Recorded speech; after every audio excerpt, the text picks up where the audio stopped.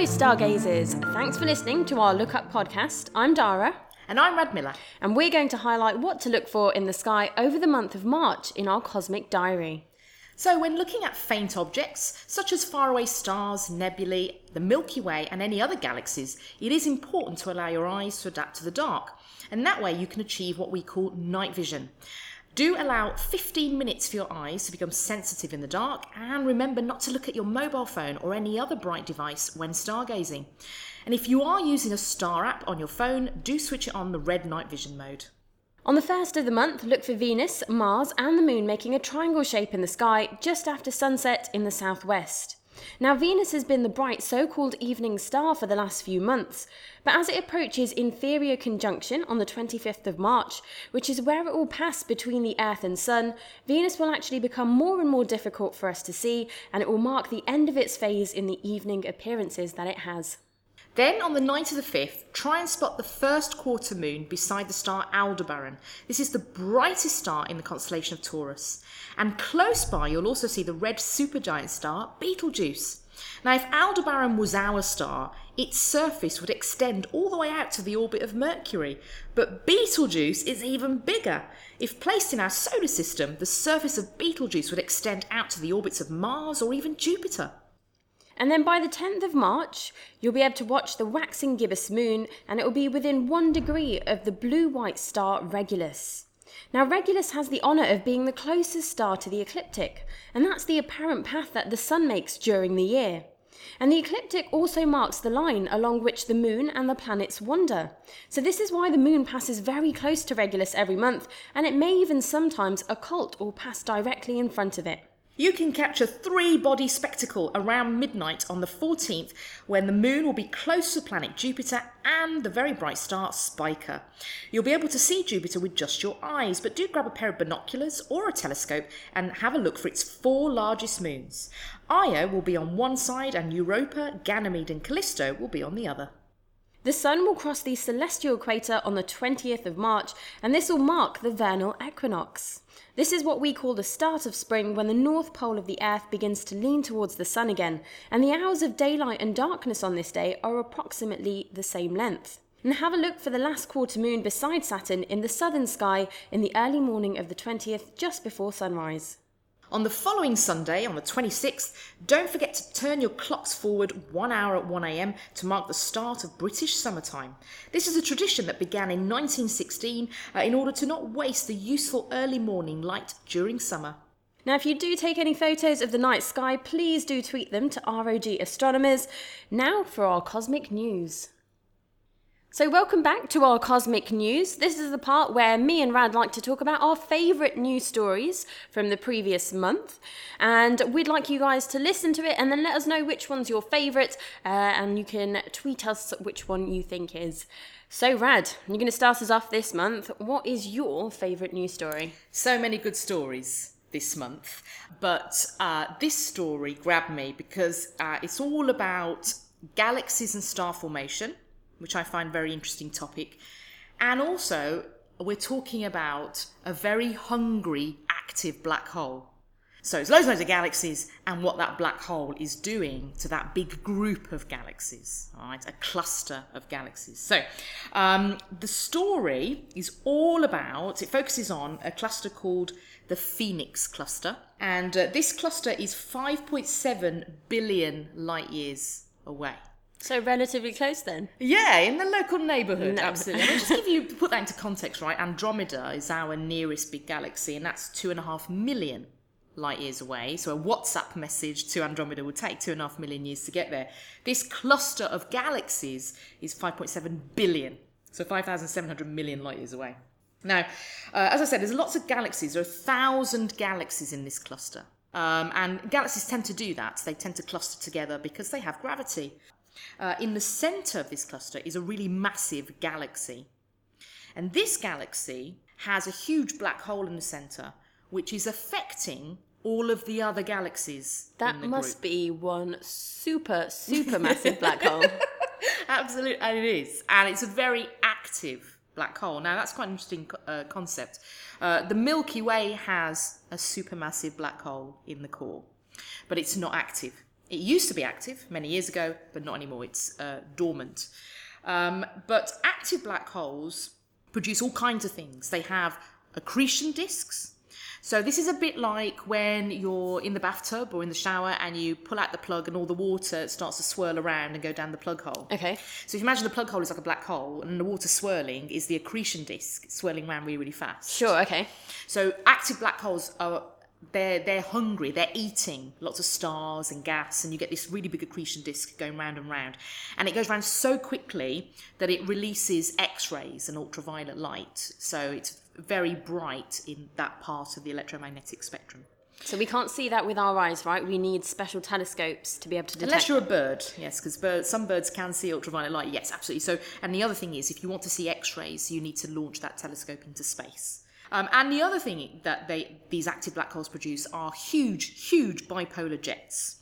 So these are like a hose, basically, of gas that just comes out of that accretion disk in two directions, opposite directions.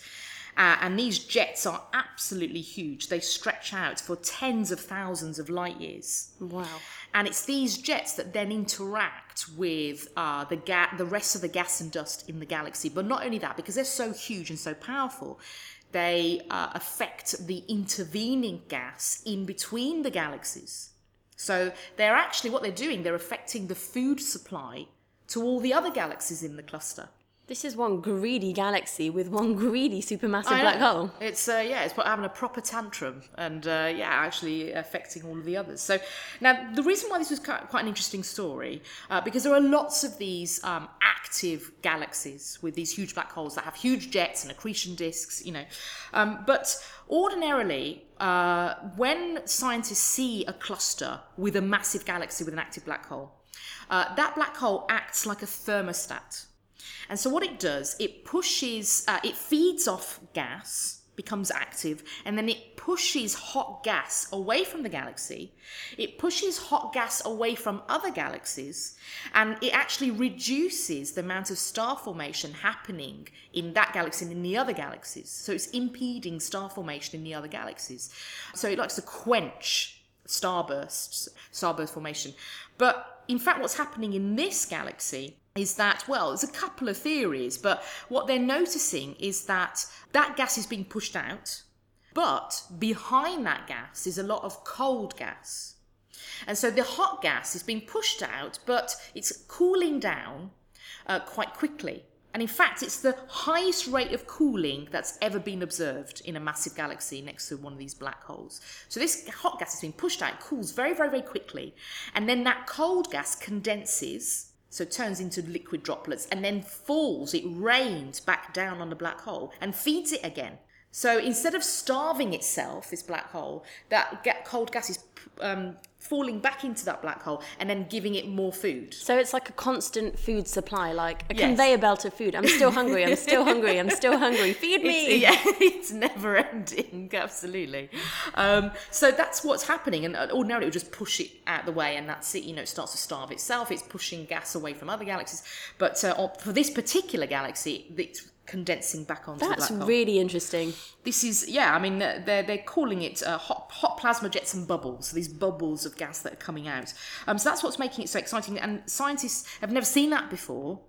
And they've never seen a black hole that has kind of like a feedback loop where it's, not starving itself, but continuing to feed itself with that recycled gas.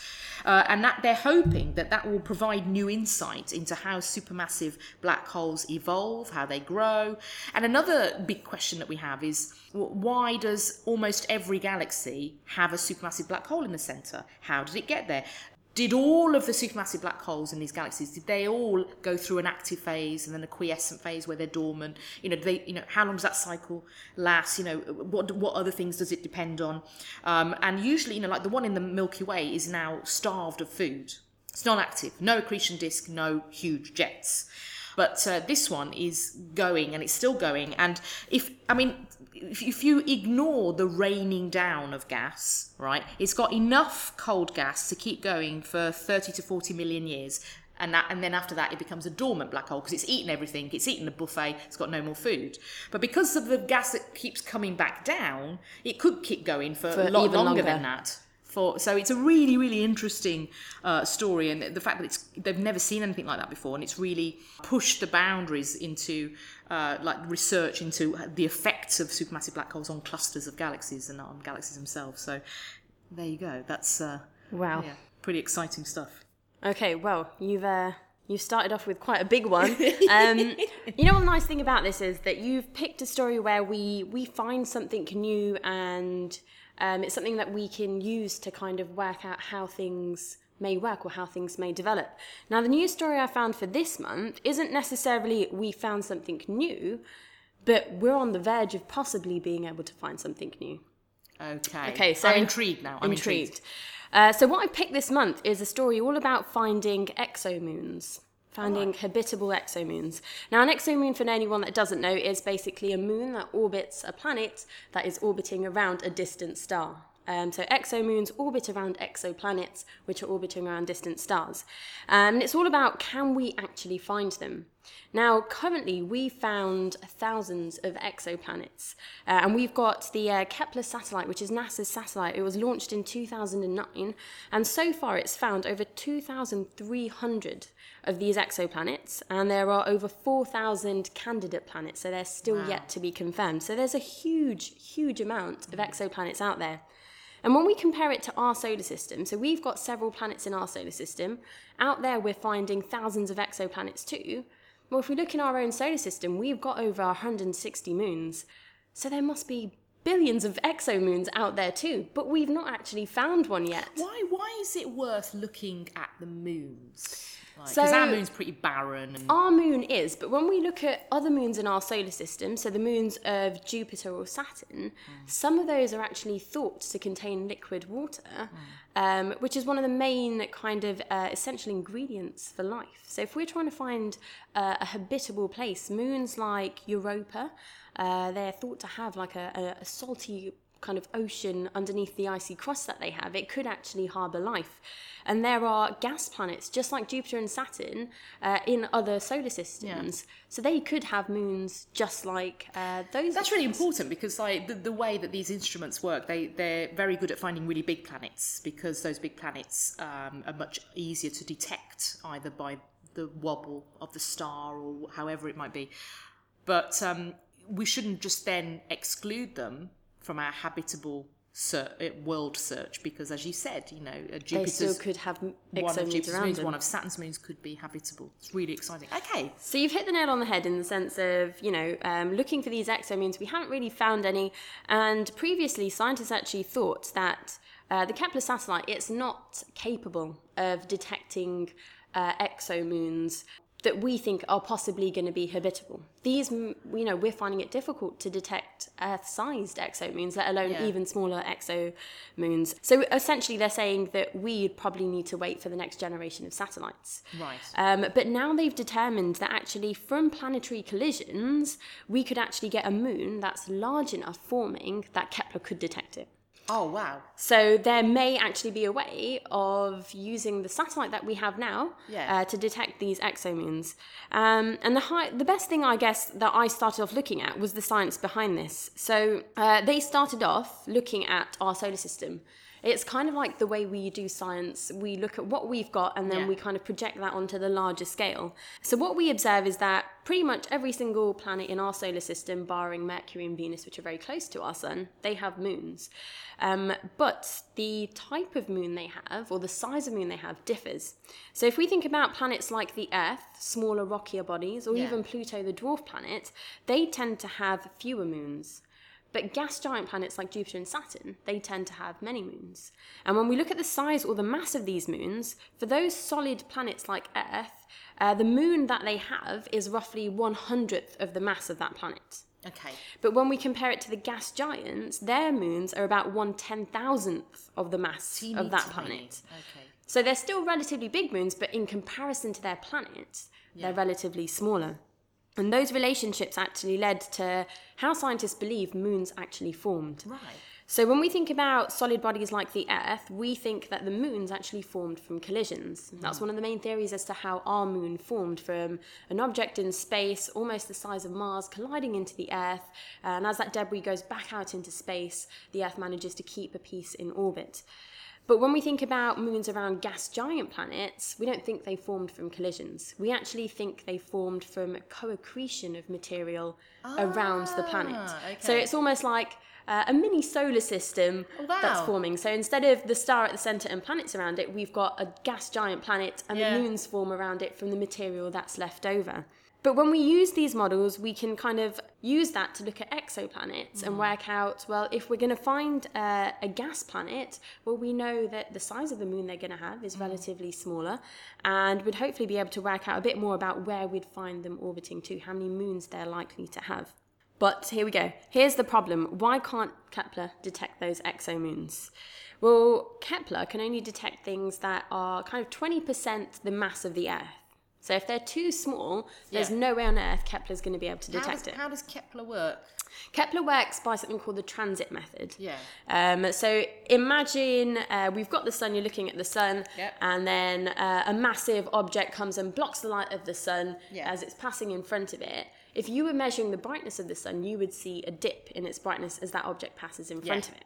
And if it's a planet, you'd expect that every so often you're going to get a regular dip in brightness. Yeah. So if astronomers or scientists spot these regular dips in the brightness, they can infer that there is a planet going around that star. And they use exactly the same method of looking at a planet and then a moon possibly kind of going around that. So we call it the transit method. But like I said, so you've got to have an object that's 20% the mass of the Earth or larger for Kepler to be able to detect it. Yeah. Now, if we were going to have a moon that was 20% the size of the Earth, our Earth would need to be 20 times more massive than it is now. Okay, so to find a moon around a rocky planet like the Earth would need to be 20 times more massive than it is. And it'd be a gas giant or something. And then it would be a gas giant because it would have enough gravity to pull the gas around it. So essentially, right now, Kepler can't detect a moon around an Earth-sized planet. Right. And thinking about gas giants as well, well, to detect a moon around a gas giant, it would need to be 10 to 15 times the mass of Jupiter. Yeah. And when you've got kind of gas giants like these, we tend to find them very close to their host star. Yeah. Now, the reason that Mercury and Venus don't have any moons is because they're very close to their host star. And it's likely that if Mercury or Venus had moons, the sun's gravity would be enough to pull them in or to tear them apart.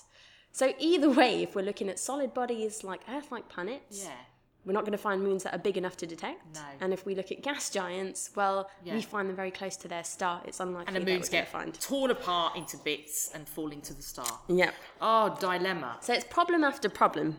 But it was Dr. Amy Barr from Brown University in Rhode Island in the United States. She actually reviewed the hypothesis for the different ways that we think moons form. And initially, she was one of the first people that said, you know, we're going to have to wait until we get the next generation of satellites to be able to detect these exomoons. But she has carried on her research. She's now a senior research scientist at the Planetary Science Institute, and she's working with a colleague, a physicist called Megan Brooke Seil from Lawrence Livermore National Laboratory in California. And they've used models that aren't based on our solar system. So instead of looking at our solar system and trying to replicate it out there in the universe, they've come up with something totally different, a theoretical model, something that's not based on what we see. And they basically found that there are 3 factors that can affect how a moon might form from collision. Yeah. So we know from previously that the mass of an object colliding into a planet and the impact angle of that object will affect how big a moon will be created from that impact. Right. But the one thing they didn't look at was the impact velocity, how fast and the direction from which this solid object was going to crash into a planet and then cause a moon to be formed. And so they kind of played like a bit of a, let's change the factors and let's see what works. Let's constantly kind of test these different things. And they adjusted those variables and they found that if you get a collision between 2 similar sized objects, and they're kind of between 2 to 7 times the mass of the Earth, so quite large objects, they come in at a very shallow angle. So not at 90 degrees, but a very shallow angle. Yeah. And they come in at a velocity that's very similar to the escape speed for that planet. Then you'll actually be able to find or form a moon that is large enough for Kepler to detect. Right. So the best thing I think about this story is it's the same scientist who did this a couple of years ago. So in 2014, she ruled out that Kepler would ever be able to find an exomoon. But instead of just focusing on what we see in our solar system, well, maybe our solar system could be the exception. Maybe there are other things that we think of. So in kind of conclusion to this, it was thought, like I said, Kepler wouldn't be able to find any exomoons. We'd have to wait for more kind of technological advancements. Yeah. But if we do now find an exomoon, well, we're going to be able to work out pretty much how it formed. We've got an idea of the mass, the angle it comes in at, the escape velocity or the speed it comes in at. That will all help to work out how these moons are formed. So it's quite a nice story in terms of that, and I think we're kind of on the verge now. We've been searching for exoplanets for the past 20 years, and I think the next step now is, someone wants to be the first person to find that potentially habitable exomoon. That's amazing, and it's using maths and Newton's laws of motion, and energy and conservation of momentum to get an idea of how a moon might form, and lots of computer simulations. That's really, really interesting. It's almost like a game, isn't it? It feels like a bit of a game. Yeah. And just to kind of finish us off, kind of a bit of a downer really, even if we find an exomoon, it's unlikely that it might be habitable. No. I know. So if we think about the Earth is large enough to have a protective magnetic field around it. An exomoon is never going to be as large as the Earth to be able to do that. But if it's around a planet or an exoplanet that does have a magnetic field, well, it could shield it. Okay. But here's the problem. So for a moon to be in the habitable zone of a star, now the habitable zone is basically the kind of distance from the star where you're likely to find liquid water, to find the right temperature for liquid water. Now, if we're going to find a moon in that habitable zone, it's going to be unprotected. It's going to be too close to the star for even the exoplanet that it's orbiting around, for its magnetic field to shield it. But if it's found outside the habitable zone, then the exoplanet's magnetic field might be able to shield it.